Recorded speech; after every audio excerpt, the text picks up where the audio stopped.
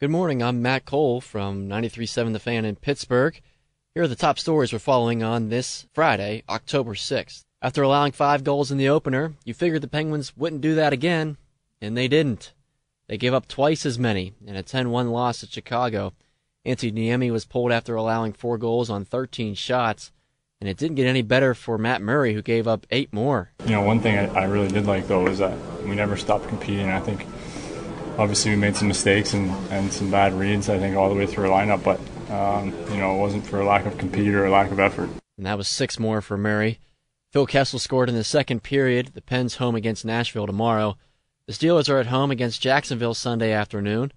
After practicing Wednesday, Marcus Gilbert was not on the field yesterday. Marquise Pouncey says Chris Hubbard will do good in his place. Hubbard's been doing an excellent job, man. He's playing multiple positions, tight end, guard, tackle. So, it ain't as easy as it looks, but he's, a really accountable player. Goes out there and gets his job done and works his butt off, man, and I respect him a lot. I like him. 1 o'clock kickoff on KDKA TV. Thursday Night Football, the Patriots' defense was better. New England beat Tampa Bay 19-14. Bucs kicker Nick Folk missed 3 field goals. NC State 39, Louisville 24. College football tomorrow. Pitt is at Syracuse, 12:30 kickoff on the Fan. Panther preview at 9 o'clock. At noon, Penn State and Northwestern. Nittany Lions coach James Franklin expects them to stack against the run, but says that's fine. Everybody realizes that people are doing whatever they possibly can to limit the impact that Saquon Barkley is going to have in the game, which creates opportunities for Deshaun Hamilton last week.